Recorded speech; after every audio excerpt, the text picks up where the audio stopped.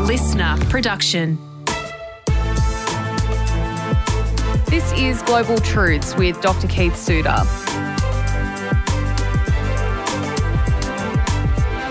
Join us each week as we break down one issue in global politics so that you can understand what's going on in the world right now and what's likely to happen in the future. Our host, Dr. Keith Suter, is one of Australia's leading commentators on global affairs and geopolitics. My name is Sasha Barbagat. I'm a journalist. Diasporas are having a growing impact the world over as globalisation surges ahead. In the 2021 census, people with Indian origin made up 3.1% of the Australian population. It's the fastest growing diaspora here. We also have a big Chinese diaspora in Australia. 1.4 million people here have their origins in China. Today, we're looking at a recent article by Andres Ortega in The Globalist that explores the increasing influence these groups are having around the world. Keith, first up, what does diaspora mean and why do we use that word to describe nationalities that have settled elsewhere?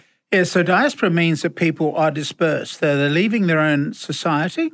They're not necessarily refugees or asylum seekers, or they could be, but these are often people who I'm an example of the English diaspora. True. I came here in 1973 to do a PhD and I've just stayed on.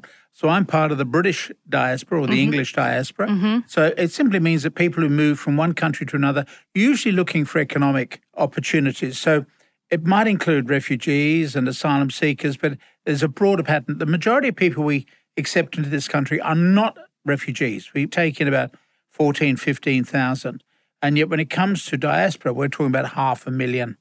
So it's a really big number of people. Yeah. So separate them out from the refugee issue. So these are people who come to a particular country and then are there for economic advantages. John Kenneth Galbraith, who was an American economist, was asked, how can you guarantee economic growth? And he said, look, there is no one magic key, but something that he has found over the years, very interesting, is that whenever people move from one country to another, they tend to work harder. They've got to prove to their folks back home that they made the right decision. Right. So they work harder.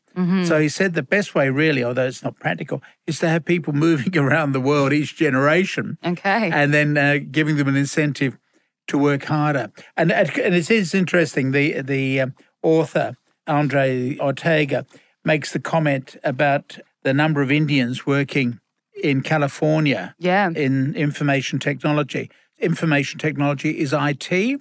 In California, it also stands for Indians and Taiwanese.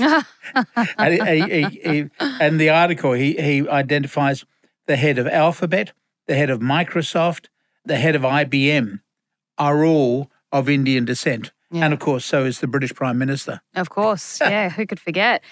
Following on from that, I did mention India and China in the intro. Are these the countries with the biggest diasporas around the world? Yes, and I think the reason for that is that they've also got the biggest populations. And, of course, you know, we've discovered in the last couple of months that India has overtaken China in terms of its population.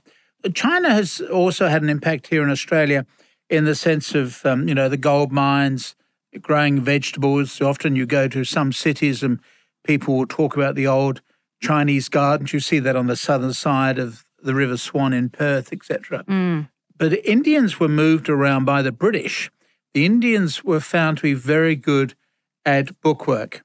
And so the British moved them into East Africa and a lot of their other colonies, South Africa, took them into other colonies, and they were hardworking. So you find these Indians, in South Africa, of course, under apartheid, they were called Cape Coloureds. They're also, of course, in Africa, subject to all sorts of violence because quite often they are more wealthy than the local people. I'm thinking particularly of Idi Amin in Uganda, expelling around 71, 72, the Indian population. And they went to Britain where they made a marvellous asset for the British population. Indonesia has had anti-Chinese riots in the past because the Chinese, again, have been very influential in the Indonesian economy. So they would have moved partly because of they were great maritime explorers, but also because of the encouragement of the Dutch colonizers. So they are the two big ones. Let's talk about the Indian diaspora specifically. You touched on it a little bit there, but what's kind of the more recent history of Indian immigration, around the world? So the Indians have been, they became independent, 75 years ago. And they have been very important in terms of the work they've done. One well-known member of the diaspora was Mahatma Gandhi, who was trained as a lawyer in England and then went to look after Indian interests in what is today the Republic of South Africa. Yeah. And was there for many years and then returned to India to lead the nationalist campaign for independence. Mm-hmm. So these are people who are happy to move around. And, of course, we saw the impact of the Indian population when Prime Minister Modi visited us and received rock star treatment. I literally have that written down to mention to Right. you. Yeah, he was treated like a rock star. Yeah. And on that, the article that we're discussing mentions the economic benefit that the Indian diaspora produces for India, even from Australia or other countries. How does that work? So it turns on a thing called remittances. It's not a new idea. In Australian novels in the 19th century, you'd quite often have a remittance man. So in other words, this was a member of the British middle class or upper class who'd made a bit of a nuisance of himself, perhaps got the maid into trouble or something like that. So the family ship him off to the colonies where he doesn't work for a living, but instead receives a monthly remittance from the family back in England, who is saying, we'll continue to pay you as long as you don't return back to England and cause further problems. So that was the notion of the remittance man. So it's part of the Australian literary tradition from the 19th century. Remittances are vitally important for many of these poor countries. In the Philippines, where you get a number of Filipina women who go to work in the Middle East, get treated abominably. They send the bulk of their money back home. And they're actually called the heroines of the Philippines. Wow. A recognition of how much they're keeping the economy afloat. So we're talking about a huge sum of money that is being sent back home from these people who work in one country and then repatriate money back to help their remaining relatives, etc., in the home country. So it's very important. Remittances, I think, are as important pretty well as foreign aid. Right. We hear about Australia giving foreign aid. We're actually giving less as the years roll by. But $800 billion a year flow as remittances. That's a huge sum of money. Massive. So these are, as I say, they're the Filipinas who are working particularly in the Middle East. But we hear of migrant workers in the Gulf, the people who are dying to produce the football stadia for the sporting events, etc., in that extreme heat. They're mainly from India. Well, again, sending remittances back home. I want to bring it back to Narendra Modi for a sec. I remember I was working at the time and I actually went out and met Parramatta's Lord Mayor. Harris Park's part of Parramatta. They renamed part of Harris Park Little India. It was huge. And, the rock star reception he got from the diaspora here, what benefit does that bring India in terms of having that strong relationship with Indians the world over? There is a thing called Global India. This is a strategy which they're working on, just as part of its reaffirmation that it's now the rising superpower. So we spend so much time talking about the United States versus China, in the same way we used to talk about the United States versus the Soviet Union. A lot of this century will be devoted to talking about India and China. Yeah. So they are both manoeuvring on the global scene. And, of course, the Indians are exploiting the fact that with this Global India brand that they are a democracy. They've got people who live in other countries, and those people contribute to local societies. So it's very much part of the rebranding of India as this emerging superpower, now the most populous country in the world, and playing a constructive role not only in India, but also with people living overseas.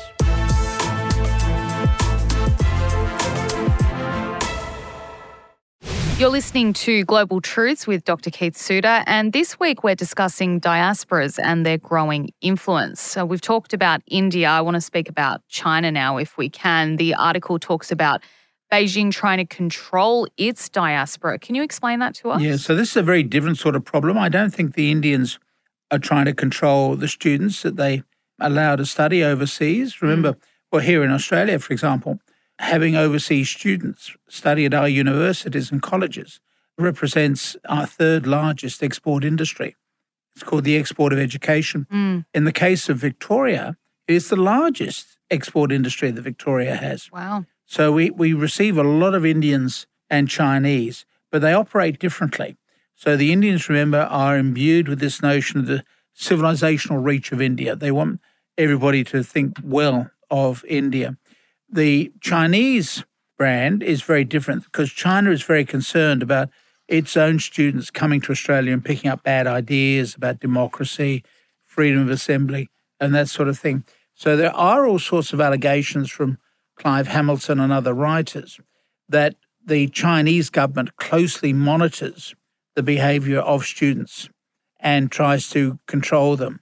And that there have been stories, as articles pointed out, about controlling it a few weeks ago. 2 men were arrested on charges of having helped set up a secret police post in New York City on behalf of the Chinese government. So they are clearly monitoring their own students. And it is interesting, I've got to say, because I used to teach on an Australian campus. I'm now with Boston, but I used to teach on an Australian campus. And we would have a number of Chinese students there. And I just had to be so careful what I said to the Chinese students, because I wouldn't want them to go back home with anything that's going to cause them problems. And so you just had to be very careful what you said to them. In what way? Like, what were you worried about causing problems? One of the things that we looked at is just simply the map of the world. And we looked at the western part of China, Xinjiang, which is pretty well unmentionable. Right. Mainland China. Wow. I was talking about East Turkmenistan, right? Which you can't even use that phrase in China. It's Xinjiang. So you've got to be very careful when you're sort of describing to Chinese students matters relating directly to China. Yeah, wow. That's really interesting. I hadn't even thought of that. Would China consider stop its students from going overseas if it's so worried about the ideas that the students could pick up? At the moment, it's in a bind. It needs the education of its own people. And in a sense, they've got the money, so let's go ahead and spend it. The Chinese have basically got the problem which Britain had after 1750, when it was first called the factory of the world. We now call China the factory of the world. And so you're selling so much overseas, you've got to find a way of getting the money back overseas. Otherwise, you'll end up sitting on a pile of money and the rest of the world is broke. Yeah. So the Chinese are looking at ways of how they can pour money into overseas projects. The Belt and Road Initiative is the most well-known one. But having students going overseas is a way of spending some of the money and also educating the students. Now, the dilemma for the Chinese is that they might also learn ideas about political campaigning, democracy, freedom of assembly. Yeah. And so come back and contaminate the other students. That is the dilemma for the Chinese government, that they want the Chinese to go overseas, become fluent in English. For me, I find it fascinating that the old Soviet Union used to be imbued with this idea of a civilizational mission. It really was thinking it was creating new types of humans. Total failure, of course, but it was thinking that way. Yeah. Similarly, we've now got India, global India, Narendra Modi sort of talking about this new civilizational mission for India. The Chinese are not talking in those terms. When you go to China, you'll notice that you've got French fashion shops, you've got Italian, etc. They're not trying to export, at the moment, they're not trying to export a particular type of civilizational culture or anything like that. But they are concerned about the ideas that are brought back into the country from people going to study in the Western world and learning all sorts of things, including, unfortunately, things like nuclear weapons and that sort of thing, which is subject of separate controversies. Yeah. Does China have more to gain or lose from having a strong global diaspora? I think it has more to gain because it just spreads people out around the world, much like the British diaspora. In World War II, Winston Churchill used to talk about the British nation dwelling around the world, calling on support for countries like the United States, Canada, Australia and New Zealand. People rallied to support. It's interesting, in World War I, the West Australian city of Perth, on a per capita basis, had more casualties than any other British location in the world. Wow. So you've got people imbued with a sense of loyalty back towards the motherland. It's interesting that the two biggest diasporas belong to two of the biggest countries in the world, well, the two biggest population-wise. What does this say about those nations and their futures? I think it says a lot about how they've got to try to keep developing. I think the problem for China is now heading towards the Japanese dilemma. The Japanese have stopped having children in any large numbers, and China's risk is that it will grow old before it grows rich. And so you'll end up with a lot of older people and not enough young workers. So you've therefore got to make greater use of information technology. And so you need to be picking up more ideas from overseas. There is this huge battle underway at the moment, which is played out in the shadows, between the United States and China, what's called the chip wars. The Chinese are good at assembling cheap IT, but the really sophisticated top end cannot be done in China. Yeah. So you do it on Taiwan, and you do it with machinery imported from the Netherlands. And so that is the battle that's going on behind the scenes to mobilize information technology to help your own economic development, as well as I say, to bring ideas back. If you have a society in which you don't share ideas and which you just recycle all your old views, then the society goes into decline. So you really do need the input which members of the diaspora can bring back if they come back to live in the country or send information back to their relatives. I think it's important that we do have these diasporas. The problem is, as one famous American Chinese writer has pointed out, it leads to xenophobia and attacks on foreigners. And we saw that, of course, with the Brexit vote in 2016 in Great Britain, where Britain, by a small majority, voted to leave the European Union. And the bulk of the voters were older people. They wanted to stick with what they knew. They don't want any of these new ideas coming from foreigners. And that further evidence, I fear, of the decline of Britain. That's another topic, isn't it? Before I let you go, Keith, the article finishes with a quote, "How nations deal with diasporas is becoming a relevant part of the struggle for global power shares." What does that mean? It's simply that using your people overseas as a way of boosting your power and influence. Remember, we've got two types of power. You've got hard power, which is military power, do as I say or I'll kill you. And you've got soft power, which is the power of ideas. And that's obviously what Modi is about with this notion of global India, trying to show what India can achieve by being a multicultural, multiracial society. And so that is the battle that is going on. And it's also one that you've got to win over people so that we don't have the xenophobia, the hatred of foreigners that we see, because you've got to keep bringing ideas into the country. Otherwise, the country will stagnate. That's the risk you run. So I'm very much in favour of the movement of peoples. And to a certain extent, we're going to have to come to terms with that anyway, because completely separate from all this, you've got climate change. Yeah. And you've got people who are losing their land anyway through going underwater or whatever. You know, if you look at Indonesia, for example, they're losing their capital city. It's going underwater. They've got to move it onto another island to try to find a dry place for it. God. You've got these, you do have real problems. And then alongside that, you've got the whole diaspora issue as well. These are topics that we don't consider enough. We just think of them in terms of immediate issues of racism, etc. But there are some really big topics that we have to start thinking about. Yeah, absolutely. Keith, thank you for such an interesting and insightful conversation today. Thank you.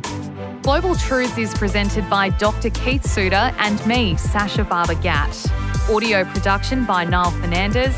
Theme and original music by Matt Nikolic.